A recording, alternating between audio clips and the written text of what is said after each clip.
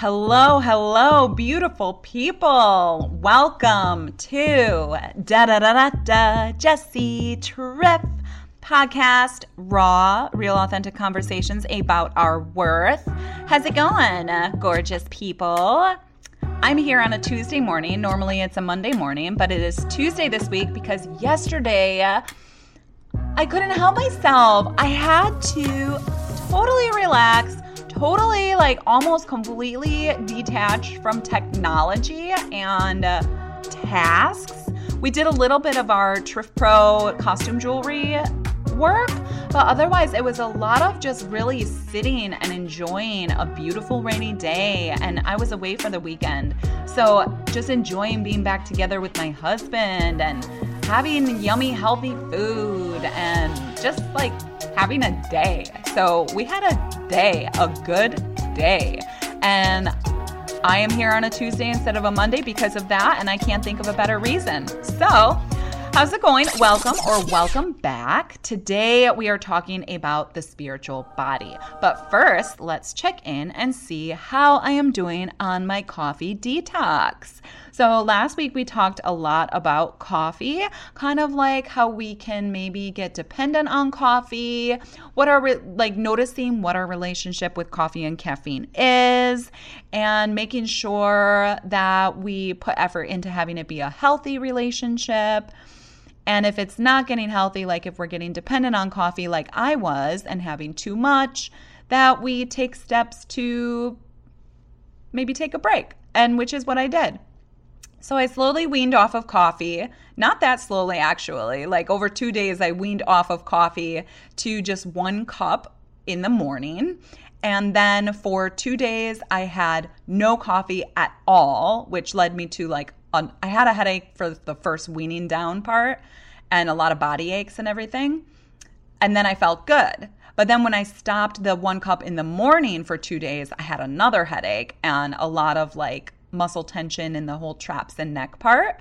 But it was powerful because I worked through it and I didn't have any coffee and totally detoxed from coffee for 48 hours and felt great about it. So now I'm having 1 cup of coffee in the morning again, like I was before the detox, and I'm feeling really happy with it. So my update with the coffee detox is it is done. It was not easy. I missed coffee, but now it's like I hit a reset button, and now my coffee in the morning is delicious, and it gives me a little hello day while I'm writing in my journal, and then I move on to tea or other things, maybe a cacao, which I learned that I'm not supposed to have every day, which I wasn't really having it every day, but I maybe was having it a little too much. Not hot cocoa, but actually cacao. I started having cacao drinks maybe a year ago. This is the rich cacao. I get mine from Guatemala, and it is delicious. You actually scrape off some of this big brick of cacao and mix it with hot water, maybe cinnamon, sugar. I use date paste and coconut milk, stick it in a blender. It's amazing. And it's a big heart opener. It really makes you feel soft towards yourself, but it also has a pick-me-up. So that was and a lot of antioxidants and iron in the cacao too. So that's been a really nice substitute, but I want to limit that to maybe 2 times a week. But I've been having tons more tea, and I wanted to tell you that because this tea that I'm drinking with you today is stinking delicious. It is so good. My coaching client gave me a few packs of this Vietnamese tea, and it's artichoke tea, and it's a liver detox tea. And I saw that tea and I'm oh, thank you so much for this tea. And I'm thinking in my head ooh, this is probably going to be hard to down this tea. This is not going to be a pleasure tea. This is going to be a healthy tea. You know the difference between pleasure and healthy tea? One tastes really good and one it tastes like grass, but you know it's good for you, so you get it down. Well, I thought it was going to be the second one, but it's actually the first one. This artichoke tea is delicious. It's sweet, syrupy, I think of the word succulent. Like, this tea is so good. So I don't know where she got it, but I have like 2 tea bags left and it is so good. I have to get some. So I'm going to need to take a sip of this tea now. So bear with me a moment and take a breath because we are going to get into this episode.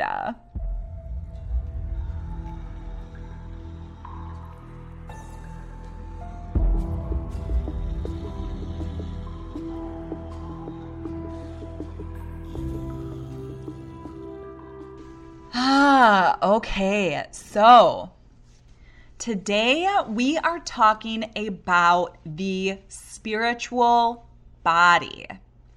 This month I decided to do a 3-part series with my YouTube videos where I talked about the 3 things that I feel are essential and very important to give TLC to ourselves in our wellness journey, or in our personal development, or in our healing journey, all of that. So the 3 things, like the triangle, that I feel are essential to maintaining our well-being or finding our well-being or healing are, number 1, our physical body, number 2, our mental emotional body, and number 3, our spiritual body.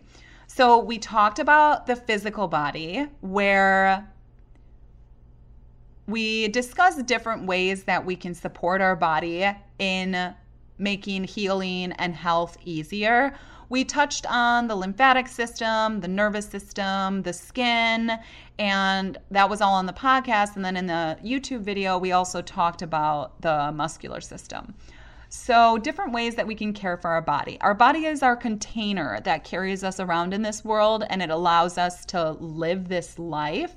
So caring for our physical body is really important to be able to help us feel good, to be able to have a container that can take us the places that we need to go, that can support us as we're healing, as we're learning. So we talked about the physical body. And then we talked about the mental emotional body, but that we did not talk about on the episode. On the podcast, we talked about coffee instead. So the mental body we talked about on my YouTube channel. And there we talked about how the mental emotional body consists of our intellect, our talents, our skills, things we enjoy doing, things that put us into flow. Also, our thoughts and our emotions and our feelings are all part of our mental body. And our mental body is what fills the container. Like, our physical body is the cup that holds the tea, and our mental body is the actual tea. So that swims inside the physical body. So those are the 2 that we talked about. And today we're talking about the spiritual body, which the spiritual body, I don't have anything prepared for today because the spiritual body is so different for everyone. And only you can know what you need to care for your spiritual body. And people can give you ideas. I can give you ideas on how to care for your spiritual body, but really only you can tap into that subtle realm, I'll call it, to be able to know what it is that fills you up, what it is that makes you feel connected. And that is what the spiritual body is. It is, and this is what I believe, this is how I describe it. It's your source of connection. Like, who is holding that cup of tea? It's you. It's your spiritual body. Where did that tea come from? Who made the cup? You know, who's holding the cup? Who made those things? Who made the tea? You made the tea, but your spiritual body made the tea. So it's that unseen, but so loving and purposeful thing that makes the tea something to enjoy. It's what makes life possible. It's what started life. It's what moves life along. It's what drinks life. It's what makes life. It's what, when the tea is gone, it's where the tea bag goes. So the spiritual body is like, without the spiritual body, There is no mental, emotional, or physical body. You need the spiritual body. So that's why I believe that caring for the spiritual body is so important in well-being, because it gives it purpose. It brings connection. So you ask, well, what can I do to care for my spiritual body? What can I do to care for my spiritual body? Well, number one, just notice it. Like, think about it. Think about, when am I tuning into my spiritual body? When am I caring for it? What does it feel like? Does it feel like anything? Or what's my spiritual body telling? What's my spiritual body telling me? So the number one thing is start to notice it. Start to notice that you have a spiritual body. You have a purpose. You are connected to things bigger than yourself. You are not alone in this world. Like, you can walk with your friends, you can be with your family and know you're not alone, but really it's bigger than that. You are not alone. We're all part of something very, very big. So number one, just notice your spiritual body and understand that it is yours and it is important. So number two, experiment. Start to pay attention to things that you do that make you feel really good in a way where it's like you're not just in a good mood. You're not just laughing or enjoying. You're actually feeling blissful or connected. And that's a big word for the spiritual body, is connection. So experiment with different things that make you feel connected to the earth, or to God, or to source, or to humanity or nature. Notice and experiment with what things make you feel part of the whole. And disclaimer here, this is probably going to be a very vague podcast because the spiritual body is very vague. And this episode is really just to plant seeds of inspiration to tap in. So I don't have any textbook information here. I don't have any black and white guidelines of what to do. But that's what this episode is. Going with the flow, planting seeds of how you can tap in to your spiritual body. End of disclaimer. So number one, notice. Number two, experiment. Number three, be intentional and practice. This is where you bring consistency and intention into your spiritual practice. You're actually forming a spiritual practice. And this may seem strange, maybe, or unimportant, or like you don't really have time to do that. But when you actually set aside time for a spiritual practice, you're creating space for your spiritual body to get stronger, to grow, to strengthen the connection. So by being intentional with a practice, what would that look like? Well, it could look like, for one person, it could look like a whole hour in the morning reading the Bible, praying for things that you want or need to pray for, digging into scripture while you look outside and watch the birds. It could be a whole hour. For another person, it could be 5 minutes of meditation after lunch, just really smelling the nature around you or touching the floor beneath you, but using those 5 minutes in a really powerful way. For another person, it could be when they're making dinner, they send gratitude out to who or whatever it is they believe in, but here we will say God, or they're giving gratitude to God for allowing them to be able to afford that food to make, for the gift of their family that they can make this food for.